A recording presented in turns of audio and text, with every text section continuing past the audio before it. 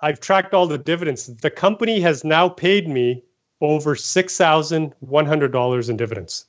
Now, remember, I bought it for $2,479. So I've already more than made up my money just from the dividends alone.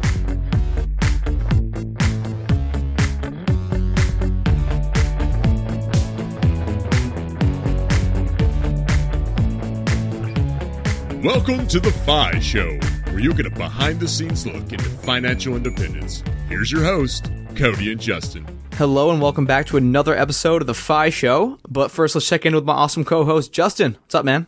Hey, man. The past week has been a little crazy. It's hard to complain too much, though, because getting to travel around the country, getting to visit with family, but did have the transmission go out in the van, so I had to put a whole new transmission in the van. I was stuck out in Denver. You know, there wasn't a way for us to just kind of like sit around, maybe wait and get it back to one of those mechanics that we knew really well. So we just kind of had to do what we had to do. It was $3,700. That's obviously like one of those just, you know, super frustrating things that get you really mentally down, especially when you're in this space trying to save money.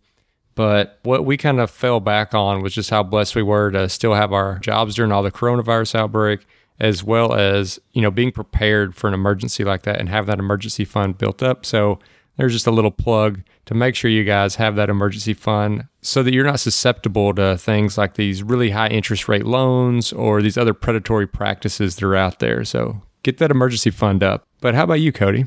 Well, I have a similar case of the emergency fund, Justin. Unfortunately, I was talking about my deck a couple weeks back, and as we started digging into the deck, we realized that part of the foundation was rotted, and this thing's going to cost like probably $10,000 more than what I'd expected to pay. So again, not the best thing in the world, but I got to look at the positives like you were. Still have a job. I'm still able to, you know, put food on the table, still paying the bills. So I'm glad that I'm in this space saving as much money as I can so I can take on expenses like this. But enough about us, Justin. Let's take a second for our awesome sponsors. One of the best ways to hit financial independence faster is to reduce your monthly expenses as low as possible. And one of those monthly expense charges typically is a cell phone bill. And I know a lot of people that are using these big providers get locked into these contracts, they don't shop around, and sooner or later, a few years down the road, you're paying an arm and a leg for your cell phone service. And even though shopping around for a new provider might only take a couple of minutes or something, most of us just don't do it because it's not part of our daily routine, it's not something that we think about actively. But if you do want to save money with your cell phone provider, enter Mint Mobile. Mint Mobile provides the same premium network coverage you're used to, but at a fraction of the cost because everything is online. So kind of like an online savings bank, Mint Mobile can save on retail locations and overhead and pass those savings directly to their customers. All their plans come with unlimited talk and text. You can choose the right data plan for you, and you can use your own phone and keep your same number along with all your existing contacts. So if you're looking to cut that monthly cell phone bill down to just $15 a month and get the plan shipped to your door for free, you can go to mintmobile.com/FIShow. That's mintmobile.com/FIShow. All right, FI Show listeners / real estate investors, have you ever given the door code out to one of your properties? Or maybe you left a key under the mat for a delivery person. Did you feel nervous about it? If yes, you have to go check out Igloo Home. That's igloo, as in what Eskimos live in, then home. If you own a property and are a business owner like me, your biggest limitation is that you can't be in two places at once. And no matter how you choose to let someone in, you always seem to be trading off security for accessibility. Now you don't have to. With Igloo Home's remote access smart lock, you decide who has access and when. Set a one-time PIN so people can stop by while you're out. Your Igloo Home app will keep a log of every time a PIN is used, so you can relax knowing your home or office is still secure. So if you're a property owner who is curious about how this thing works, you should definitely go check out the Igloo Home website. Igloo Home has products to fit every property. There's a smart deadbolt, a key box, a padlock, and more. There's a ton of stuff on there. And as listeners of the FI Show, you'll get a 15% discount off your smart lock if you order with promo code FISHOW on www.igloohome.co. That's www.igloohome.co with promo code FISHOW. And on today's episode, we have Kanwal from Simply Investing. And the reason Justin and I wanted to have this guy on, we've known him through the personal finance sphere since probably a year or two ago, and this guy's just all about dividend investing. And as index investors, Justin and I ourselves, we wanted to bring a different perspective on. We wanted someone else who does something different, who's still making strategic, smart moves in the financial independent space to show us the power of dividend investing, what we might be missing out on. But it's up for you to decide. And before I give away the whole episode, take it away, Kanwal. So I graduated from university. I've got a computer science degree. I graduated in 96. So I was 24 years old at the time. And I did everything sort of like what everybody else does. My parents said, go out and get a good education. So I went out and got a university degree. And I said, now what? They said, well, go out and get a job. So I said, okay, I got to go get a job. So I got a 9-to-5 job. So 3 years into it, didn't happen overnight. It just kind of over time. And about the 3-year mark, I realized, wow, I don't know if I want to be doing this for the next 40 years of my life. The 9-to-5 gig. Even though I liked my job, I mean, the people were great, the work was good. And in the beginning, you're just excited just to have a cubicle and your own computer and a desk. But after about 3 years, I was like, wow, okay, I got to start thinking about something. So for me, it started around 99, 2000. That's when it started. And I started thinking about, and nobody called it financial independence. Nobody called it FIRE back then. But it was like, I need to do something outside of the 9-to-5.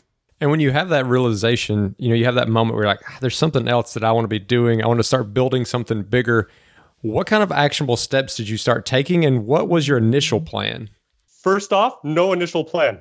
I'm like, I don't know why. I know I got to do something, but I don't know what. And I got married in 97. We kind of talked about it. We started a small side, again, wasn't called a side hustle back then. We started a side hustle. The company was called Equilibrium, like eco as in environmentally friendly, Equilibrium. So it was a water purification, water distillers, and just distributing those. So my wife and I started that. It was a side thing. It was maybe 2-3 hours a week. Set up a website. And back then, I don't know if you guys know Microsoft Front Page. No. So that's what we used to build a website. It's really old. So I think for me, it was a step in the right direction. I wasn't sure if that was the right step, if that was the thing that was going to give me financial freedom. But I said, let me try something. Let me try something on the side. I have no idea if it's going to make me $100 a month or if it's going to make me $1,000 a month. But let's just try it. So that's how we got started. That was our first step. So once you got that business running, did you have any benchmarks or any goals you wanted to hit? Did you want this thing, Equilibrium, to be your savior that could get you out of the 9-to-5? That thing was going to start pumping out $10,000, $20,000 a month? Or was it just some side hustle that you wanted to prove to yourself that, hey, making money outside of the 9-to-5 is possible, and if I save up a big enough nest egg, maybe I can retire early using what we call the 4% rule? The original plan was, okay, let's start it up, let's scale it up and start generating enough income per month to cover our expenses. Because once they will cover our expenses, then the 9-to-5 job wasn't necessary anymore. That was the original plan. Long story short, it was a big failure. It didn't work. It was just so many, as you guys know, as side hustles or business owners, there's a lot of variables, lots of things that play. And I had no background in marketing, no background in sales. My background was computer science. I was a technical guy. I could look at software and write programs, but marketing and sales was completely new to me. Same with my wife. She had a background in electrical engineering, so also working in high tech. So I probably about 2 years into it, we folded the side hustle. It wasn't generating enough income to make it worthwhile. And when you're getting ready to go into this, I guess first, what made you think it was going to be successful? And then on the back end, what did you realize that you didn't know that you didn't know? That's a tough question. The first part is I had no idea. I just thought, okay, well, let's just start this. And I'm an optimist by nature. Even now with the COVID-19 thing, the markets are going to go back up. The stock portfolio is going to do. I'm an optimist. So I was an optimist going into it, thinking we're going to make tons of money and this is great, and quit my day job. The second part of the question, marketing, sales, and business development. So once we got into it, realized I have no clue how this stuff works. So I started reading books on marketing, sales, and all that. But once we realized we didn't know any of this, and I think we were at, I don't even remember. We're going back 20 years now. I think the revenue was maybe $100 a month or something, or $200, and that was it. So I think it was time for us that we were like, okay, well, we got to step back. Let's do something else. So we kept our day jobs, right? So we were still working, and my wife and I kept the day job going. And it was much later that I started with simply investing. So I definitely want to dive into your investing strategy because we've never had anyone on who specializes in dividends, and I think it's going to be a really interesting conversation. But first, I want to preface that conversation with, so you and your wife are working in what I'd like to call high-paying jobs. You can correct me if I'm wrong. But was frugality something that played a large part in your life? Because I'm imagining that if you're going to start investing, you need to have that gap between your expenses and your income. So were you trying to keep your expenses as low as possible for the sole reason of investing for your future? Yes and no. So in the beginning, not so much because, like you said, high paying jobs. We're both in our 20s. We're young. We were making good salaries. We didn't have any kids. I mean, we're both frugal to begin with. But again, I just followed what everybody else does. Like my parents said, well, now you got a job. Well, you should go out and invest some money in mutual funds, right? You guys have the 401k plan. In Canada, we have the same thing. It's RRSPs. That's what they're called. And so put the money in 401 and RSPs and mutual funds. And that was it. As far as investing went, that was it. I think both my wife and I from day one, we always understood that you have to spend less than you earn. That's always been the case. And then whatever's left over just went into mutual funds. That was a big mistake, but we can talk about that too. Yeah, so I mean, just even starting out investing for a lot of people is intimidating. And maybe even the ones who do it, they're only doing exactly like what you said, like what everyone else is doing. So at what point did you start really studying investing and developing your own strategy? Yeah, so for me, that started in 2003. Our son was born and we moved cities. My wife and I were originally in Montreal. That's where we graduated. That's where we had our jobs. We moved in 2000, we moved to Ottawa, so it was a brand new city. But again, we kept expenses low. We had a small place, just big enough, for the two of us, it was great. And then our son was born in 2003.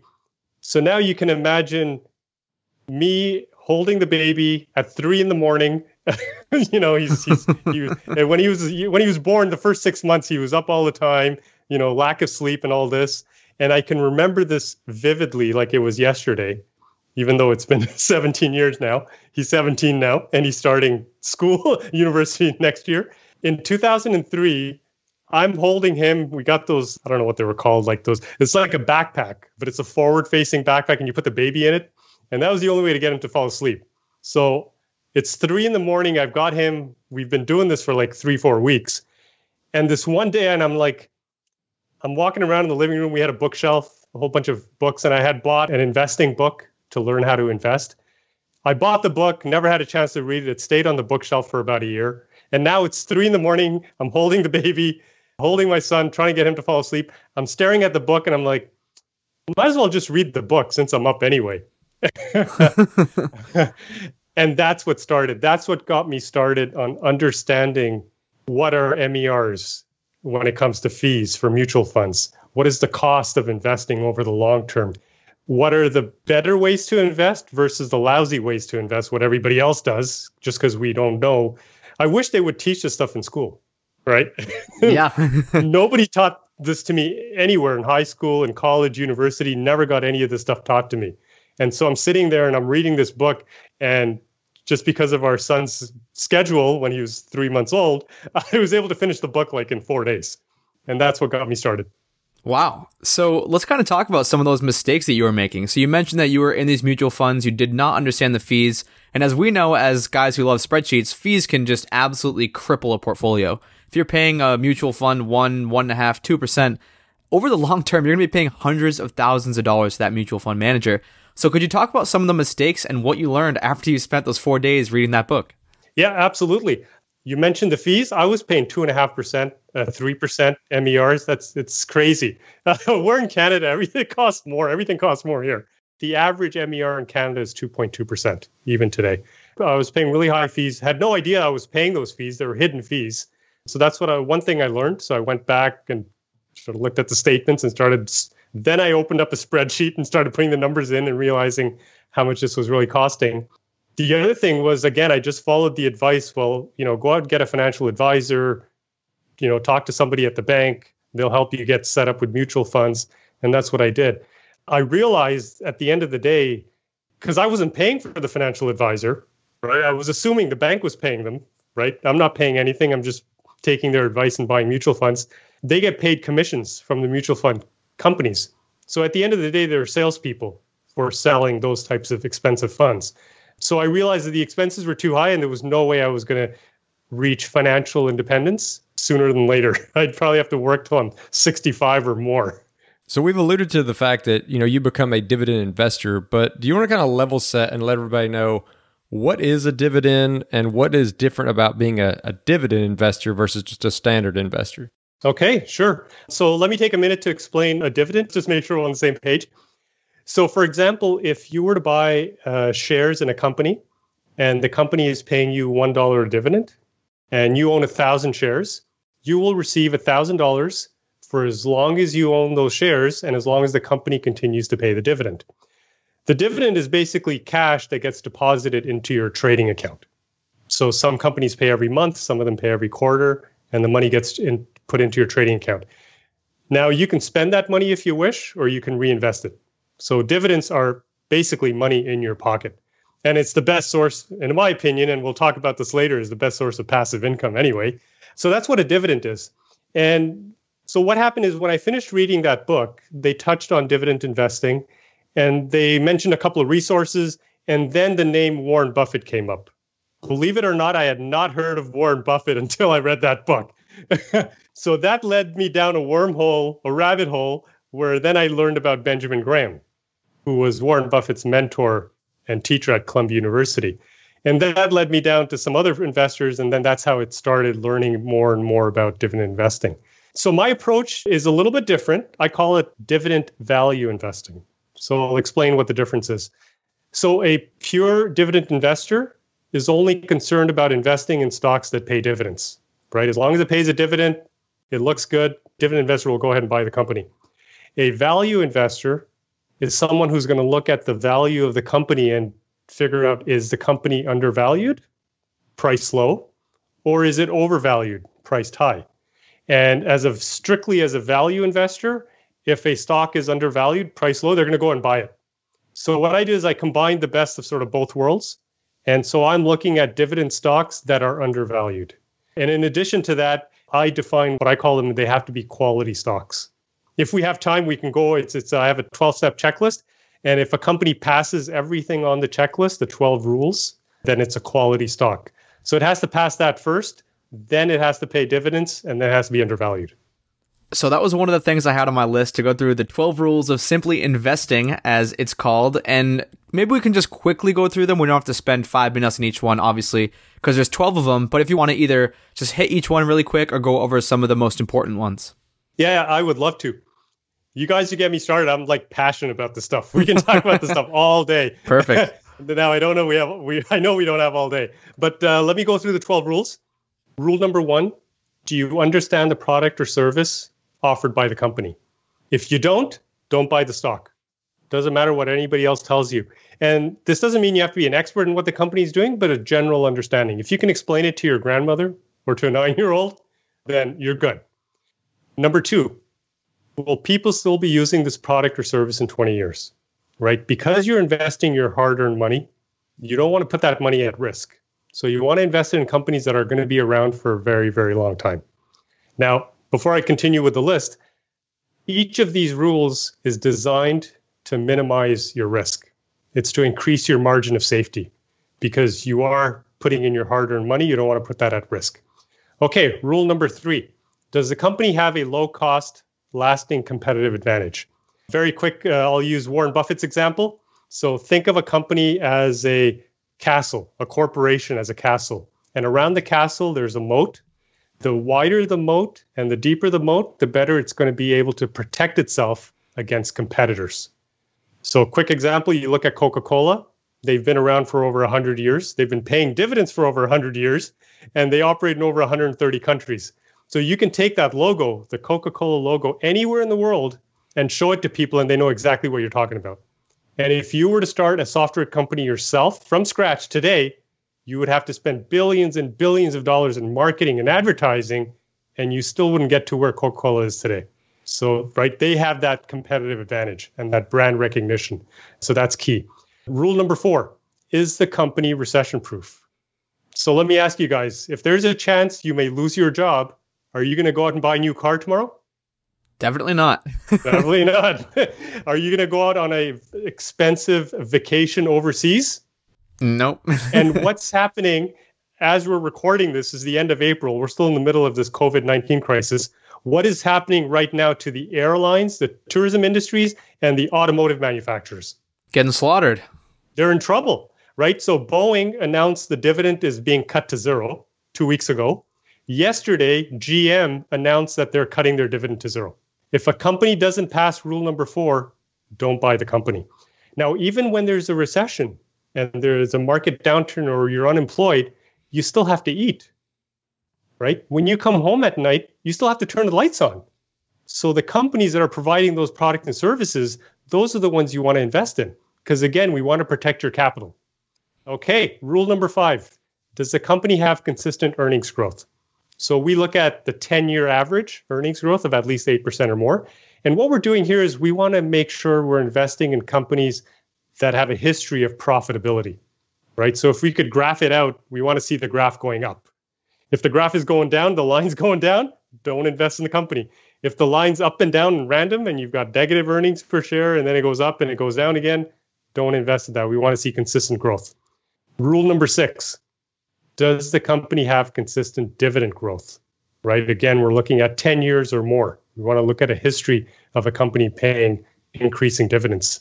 And this one is really important because at the end of the day, what I'm teaching and what the rules are designed for is to help you build for yourself a solid portfolio that generates passive income. Not only passive income, but growing passive income every single year. And the only way we're going to be able to do that is if we're picking companies that pass these rules. Rule number 6, we're still talking about consistent dividend growth. Let me give you 3 quick examples. Procter & Gamble. Everybody know Procter & Gamble? Mm-hmm. They make Tide and all these products. They have had 62 years of consecutive dividend increases. Johnson & Johnson, 57 years of consecutive dividend increases. Coca-Cola, 56 years of consecutive dividend increases.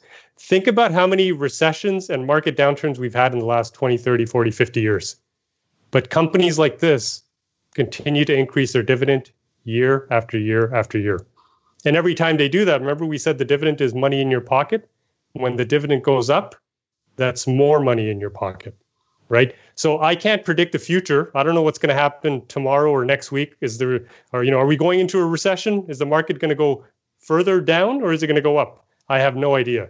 But when I look at companies like this, who have had 40, 50, 60 years of consecutive dividend increases, I have a high degree of confidence that companies like this will continue to pay the dividend in the future. Rule number 7, does the company have a low payout ratio? So a simple example, if a company has an earnings per share of $2 and they pay out a dividend of $1 per share, that's pretty good. That means 50% of what they earn, they're paying to the shareholders. The rest of the money, they're keeping it, and they're reinvesting it into the business. So that's good. What happens if the company is earning $2 per share, but they're paying a dividend of $3 per share? What's wrong with that? They're paying more than they're making.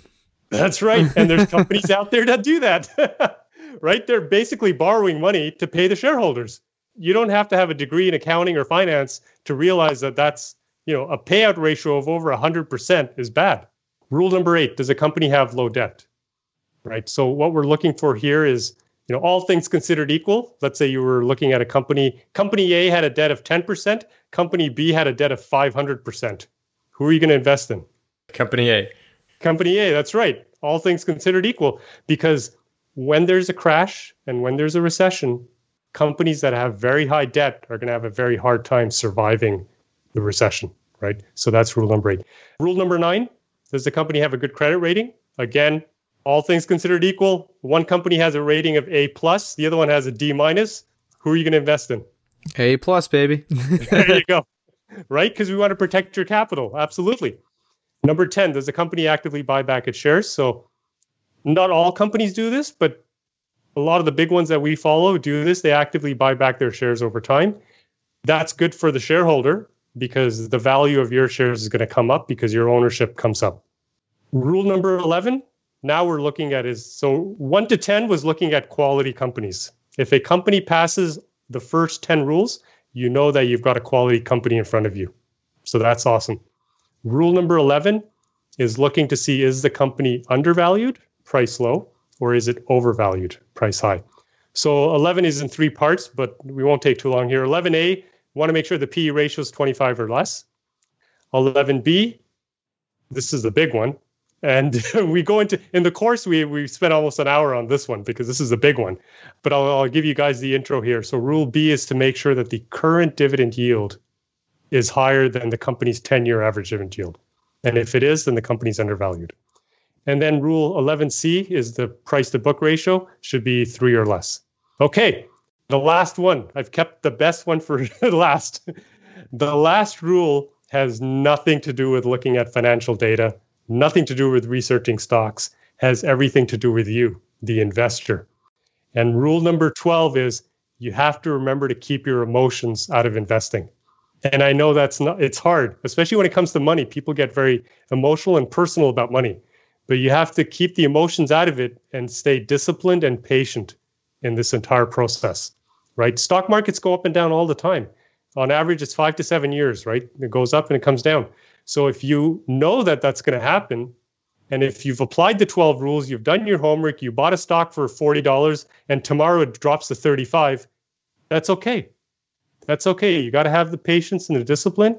We're just going to ride it out. As long as the dividends are coming in and they're growing, it's generating passive income for you. Perfect. So that's sort of in a nutshell, guys. We spent about in the course, the entire course is 2.5 hours. And we go through it in a lot more detail with real life examples for the 12 rules. So it seems like a very interesting list of 12 rules, and I'm definitely following the logic, but I'm just curious, it feels like maybe 9, maybe 10 of those rules could be automated to some degree if you had the data. Like, obviously, the computer's not going to know if you know the company and understand the product, but most of those questions seem like something that could be generated. So what's stopping someone from just having a list generated from them, and then they're just able to say, yep, I understand that company, boom, I invest in it, or even creating like almost like an index fund of these companies that pass all these rules? Yeah, so you could certainly do that, and I encourage that. What I do in the courses, I teach you how to do that, and there's a spreadsheet. You fill it in, you fill in all the data, and then you can easily tell which rules it passes and which ones it fails. And so we do that with the Simply Investing report, which I started 3 years ago. I track 227 companies every month. Out of the 12, there's 9 we call it the 9 criteria, because those are the quantitative rules. And you're right, I'm a computer science guy, so we write a program to just crunch through all that. So I do that every single month with 227 companies, and I publish the results in the Simply Investing report every month. Sweet, man. And I want to dig in just for 1 second, play devil's advocate on the qualitative side. So one of the companies you mentioned that recently cut dividends was Boeing. And going back to some of those examples, like in my head, I'm like, okay, flights aren't going away. Boeing makes airplanes. They're one of the best companies at making airplanes. There's no way that this company's going to be cutting dividends and nobody's going to be traveling. Like, that's not even something that would cross through my mind. Is there anything you can do to, I guess, hinder losses like that or prevent against companies like that cutting their dividends? You could. There's things that we can do to minimize that. With Boeing specifically, it wouldn't pass rule number 4. The rule number 4 is the company recession proof. So I've been doing this for 21 years. I've gone through 9/11. I've gone through the 2008 recession, and we saw the same thing happen to the airlines in 9/11, right? People stopped traveling. They canceled all their flights, and we saw that happen then. But you raised a good point. Even if you apply the 12 rules, and I've seen this in myself over the last 21 years, and you've done your homework and you've bought a stock, in my experience, during your investing sort of career, you will come across 1 or 2 companies that just, Enron, I mean, they lied about the financial statements. As an investor, you never would have known that, right? Unless you were a C-level executive at the company, you never would have known that. So over your lifetime, it's going to happen. You're going to get 1 or 2 companies, maybe even 3 companies that are going to fail, and they're just going to, you're going to suffer losses. And that's why when we do this type of investing, we diversify. We diversify across industries and across companies so that overall your portfolio continues to generate growing passive income. Kind of continuing with that devil's advocate kind of theme, when I hear things like this, like, oh, that makes so much sense. But then I always come back to, well, why isn't everyone rich? Like, why isn't everyone just following these exact rules? Why do we get stressed out about it? Why do we add all this complexity? Like, why is it just everyone buying these exact same companies and just keep it simple? That's a great question. Somebody asked that to Warren Buffett about 30 years ago when he was giving a talk at a university. And they said, if this is so simple, value investing, why doesn't everybody do it? And I'm going to give you his answer because I believe in his answer. Human beings have a tendency to complicate things, right? It's human nature. If it's too easy, you're like, it's too easy. It's just, I can't believe how easy this is. And so he said human beings have a tendency to complicate things. And he said the flat earth society will continue to thrive. No matter what you say. Let me just pause here for a second because you brought up a good point. So both of my kids, my son and daughter, they're 17 and 13 now, they started investing when they were 9. They each have their own stock portfolio. Once a year, we sit down with them. I sit down with them and I go through, add up all their dividends, and we put it into an Excel spreadsheet. So that's how easy it is. So easy that a 9-year-old could do this. Why don't more people do it? I don't know. That's a good question. So I have kind of a couple of points. I'm going to try to just package them all into one question, and you can take it in any direction you want. So one, why do you recommend dividend value investing over just regular index investing? And I'm going to kind of couple that question with, I know you mentioned diversification before. What's like your ideal number of stocks? And can you also talk about the problem of over diversification? Because I've read some things about you talking about that before. I know it's a lot in one, but hopefully you can just tackle that in any way you want. Yep. So number of stocks. So if you read the material from like the 80s, they said stick to 20, 25 stocks. That's it. What happened now is because of the internet, we can get information very quickly. Within seconds, I can figure out what the stock ticker symbol is, what the stock price is, what the P ratio is, what the dividend is, all this stuff. I have access to Excel. I've got access to websites. I can get all this data easily. So nowadays, it's quite easy for individual investors to manage their stock portfolio. So I would say anywhere from 25 to 50 stocks. So I think that's a good number to have. And that's average. You may go to 55 or 51 or whatever, but on average, that's a good number to have. Over diversification is a problem. There's a time and place for everything. So I'm not hating on all the indexers. I don't want them all coming after me. But if you look at some of the index funds and ETFs, some of them have over 3,000 stocks in the fund. That's how many stocks that they hold in there. And when you hold that many stocks in a single fund, statistically speaking, you are now also holding stocks that have high debt, stocks that have a very high payout ratio, stocks that are not recession proof, stocks that don't pay dividends, right? So now we're getting into poor quality stocks, right? Because out of the universe of stocks, not all of them are high quality stocks, right? So you end up with poor quality stocks in there. And on any given day, some stocks are undervalued, they're priced low, and some are overvalued. When you put money into an index fund, the index fund takes your money, pools it with all the other investors, and they go out and buy a piece of every single stock out there, right? So now you're buying stocks that are overvalued. And that violates rule number 11 because we want to only invest in stocks that are undervalued and they're priced low.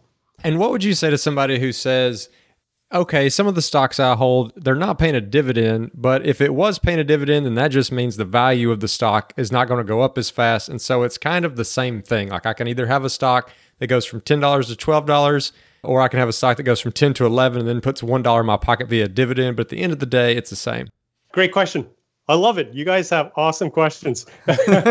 So here's the thing. With dividends, as I mentioned before, it's cash literally in your pocket. It gets deposited into your trading account, right? So there is a benefit in getting that cash immediately.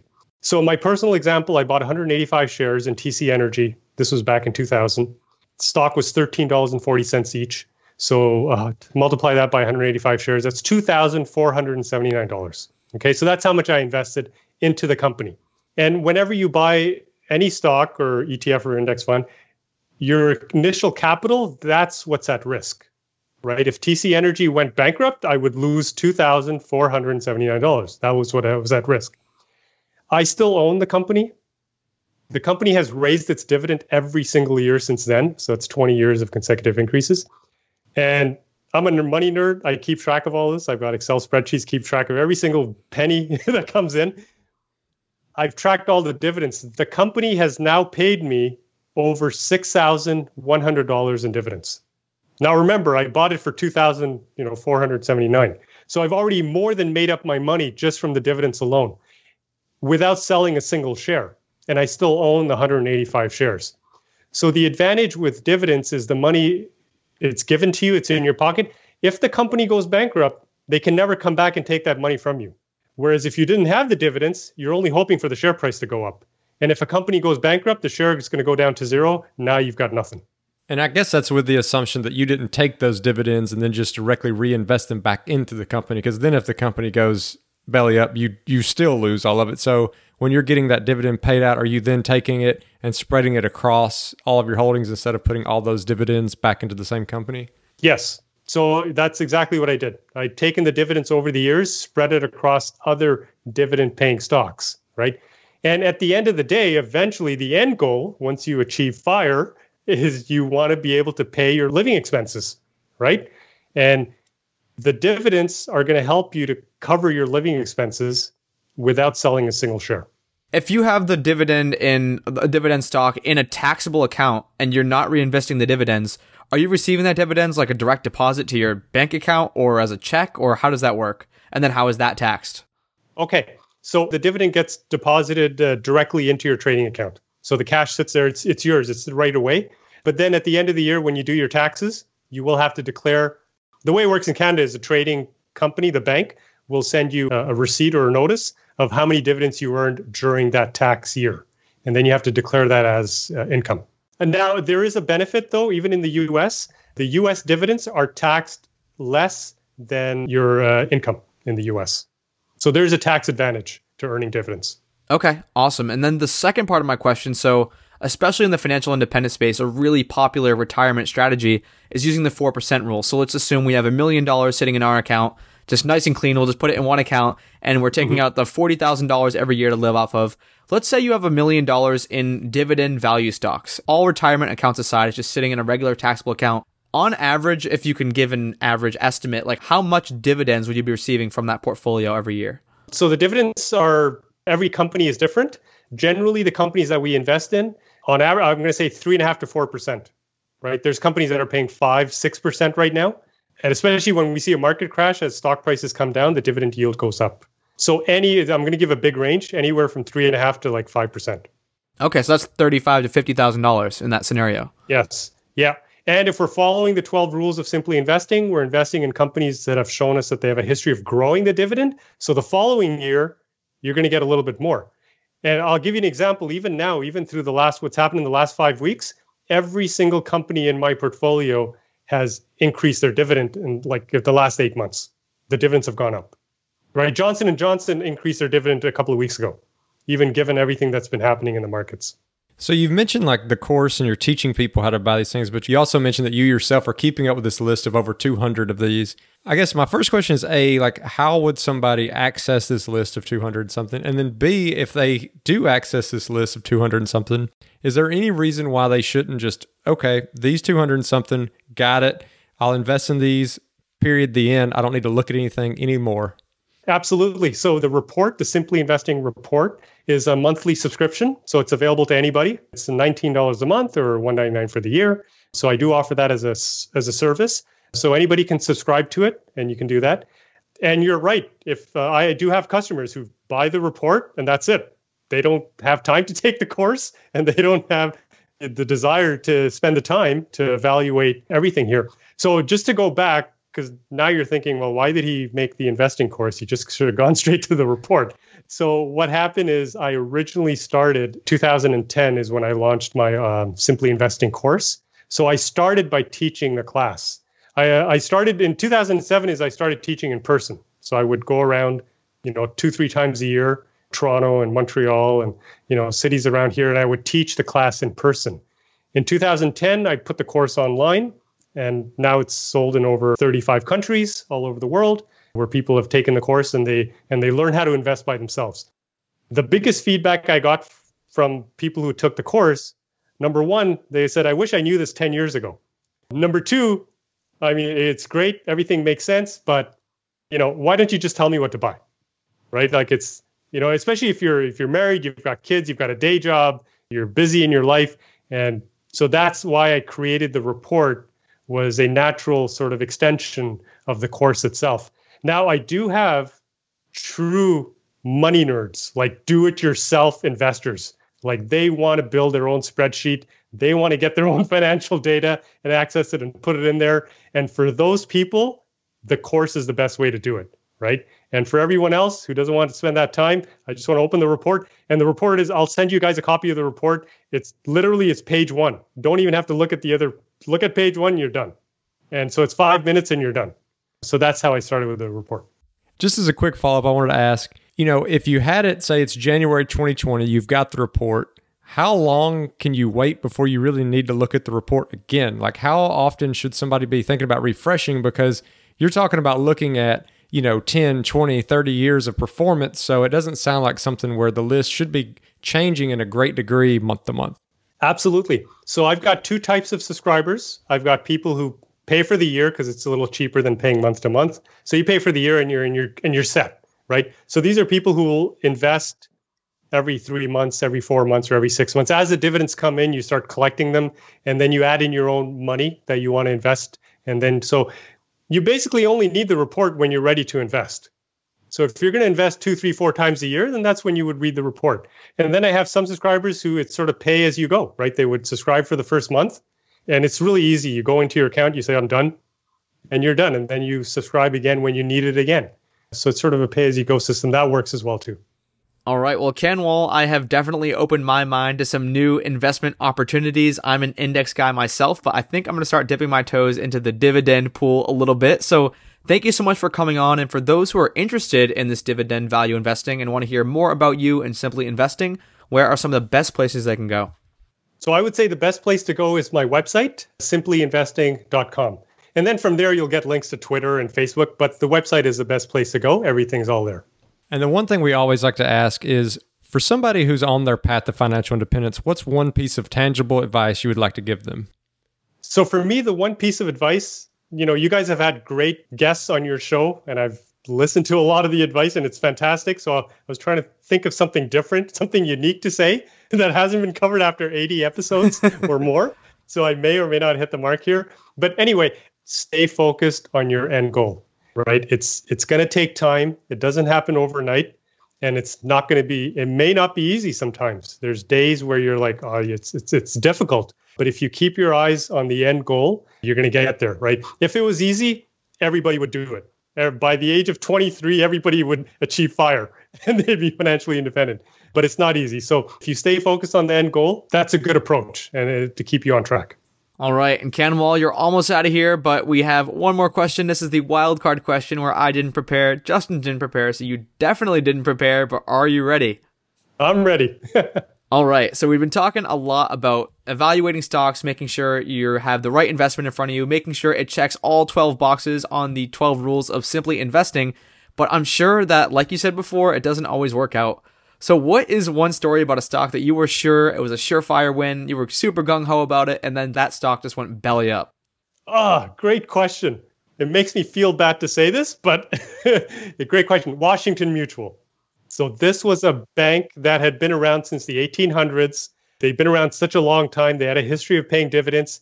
I did get greedy towards the end at around 2008, where the dividend yield went up to I believe it was 9 or 10%. So I was like, wow, this is amazing. I got to put money into this thing, right? So I kind of violated one of the rules where I kind of said, well, I got greedy and the dividend was way too high. And then everybody knows what happened in 2008 with the financial crisis and the banks collapsed. Washington Mutual was one of them. And luckily, I didn't put too much money in there. It was about $2,000. And that went down to zero in about 4 weeks. Oh, man. But you learn. Well, Kanwal, thank you so much for coming on the show. This has been an interesting episode. You took all of our questions in stride. So I just want to thank you for coming on the show, and I hope everyone gets a chance to go out there and learn more about you and your story. You're welcome. Thanks for having me on the show, guys. Another great episode, Cody. I always love hearing people's personal story where it's just kind of about them, but this is one of those episodes where you really get to learn about a specific topic much more than you do just the person's story. What'd you think about it? Yeah, I think Kanwal has a really calculated method of doing this. It's not like he's just going out and buying random dividend stocks like he said some dividend investors do. He has a really calculated process where every single stock in his portfolio has to pass these 12 rules or else he is not touching it. And a lot of these rules made a lot of sense, like make sure the company's recession-proof, or hey, make sure this company's been increasing its dividends over the past 20 years. Make sure this company has certain ratios. So he's really, really calculated. As he mentioned, he's a computer science guy. He's building all these complicated spreadsheets. And so at this point, he's kind of just automated the full process of figuring out the technical, the quantitative aspects at least, and then it's up to him to get those last few qualitative ones right. Yeah, and another thing this does is helps hedge against what one of the main reasons people say not to invest in individual stocks, and that is these emotional triggers. So you're not just sitting there and saying, oh, well, I see this on the news, it's going up, like I feel like I got to get on this train, and then all of a sudden it collapses. This is giving you some rigor, some things to put around it, some like checks and balances to make sure that you pick something that is worthwhile before going into it. So like you said, you may not hit every one of them, but these rules are pretty stringent. So that means that like it's going to be rare that you're going to have something that just folds. I mean, how many companies increase a dividend for 20 years and are recession proof and yada, yada, yada, and then just disappear one day? Obviously, there are some cases, but it is adding a lot of protection in there. Again, a lot of these checks and balances to keep you from just getting obsessed with a company because you hear all your coworkers talking about it. And something else I really liked about this episode, and Kanwal in particular, and Justin, you had mentioned this, is that he was taking all of our questions in stride. Obviously, as indexers, we were pushing him on some of these questions because we're making sure, like, okay, is this legit? Is this accurate? And Kanwal was coming back with these answers without pause. And so one of the things in particular that impressed me, or just something I hadn't thought about before, was, okay, you get the dividends in cash, not in quote unquote cash, deposited, say, in your Vanguard or your Fidelity or Schwab account every single month. And he's going in and he's manually rediversifying these dividends. So it's kind of getting rid of some of that individual company risk that you would expect if you were just reinvesting the same dividends into the same companies as a regular, stock investor. So I really liked how Kanwal was kind of bringing that extra level of diversification, that extra level of protection, capturing those gains and then going and manually reinvesting those gains into that same portfolio of companies that check off all those 12 boxes. And now it's time for the call to action. Cody, the call to action this week is a little interactive for the listeners out there. So what we're asking you guys to do this week is to go out there and leave a review on iTunes. And then once you've left that review, just send us a message, a screenshot, letting us know like what your username is in the review. You can send that via email, which you can find at thefishow.com, or you can do it via Facebook if you're in our community page. And then because Kanwal has been nice enough to donate a couple of his resources, we'll select 2 winners. One of those winners will get a full year to Kanwal's report. The other winner will get access to his paid course. Again, these will be completely free to you. All you have to do is go out to iTunes, leave a review for the podcast, and send us proof that you left it. These reviews are huge to us. It allows us to keep creating this awesome content without any charge to you guys because the sponsors really put a lot of weight on it. Love that call to action, Justin. Thank you, listeners, those who support us, those who have left those 5-star ratings and reviews before. Again, it really, really helps us out. And thank you to Kanwal, who donated his course. I think it's like $300, and a year of the Simply Investing report is like $200. He's tossing us $500 to our awesome Fi Show listeners. So thank you, guys. Thank you, Kanwal. And if you want to access all the resources, everything we talked about today, you can do that at thefishow.com/Kanwal. That's KANWAL, thefishow.com/Kanwal. And as always, if you want to check out our Facebook group page, you can do so at thefishow.com/community. And we always appreciate those 5-star reviews. They help us get great guests like we had today. And if you're interested in supporting The Fi Show, you can do so by checking out some of our partners over at the resources page, which can be found at thefishow.com/resources. And thanks for listening.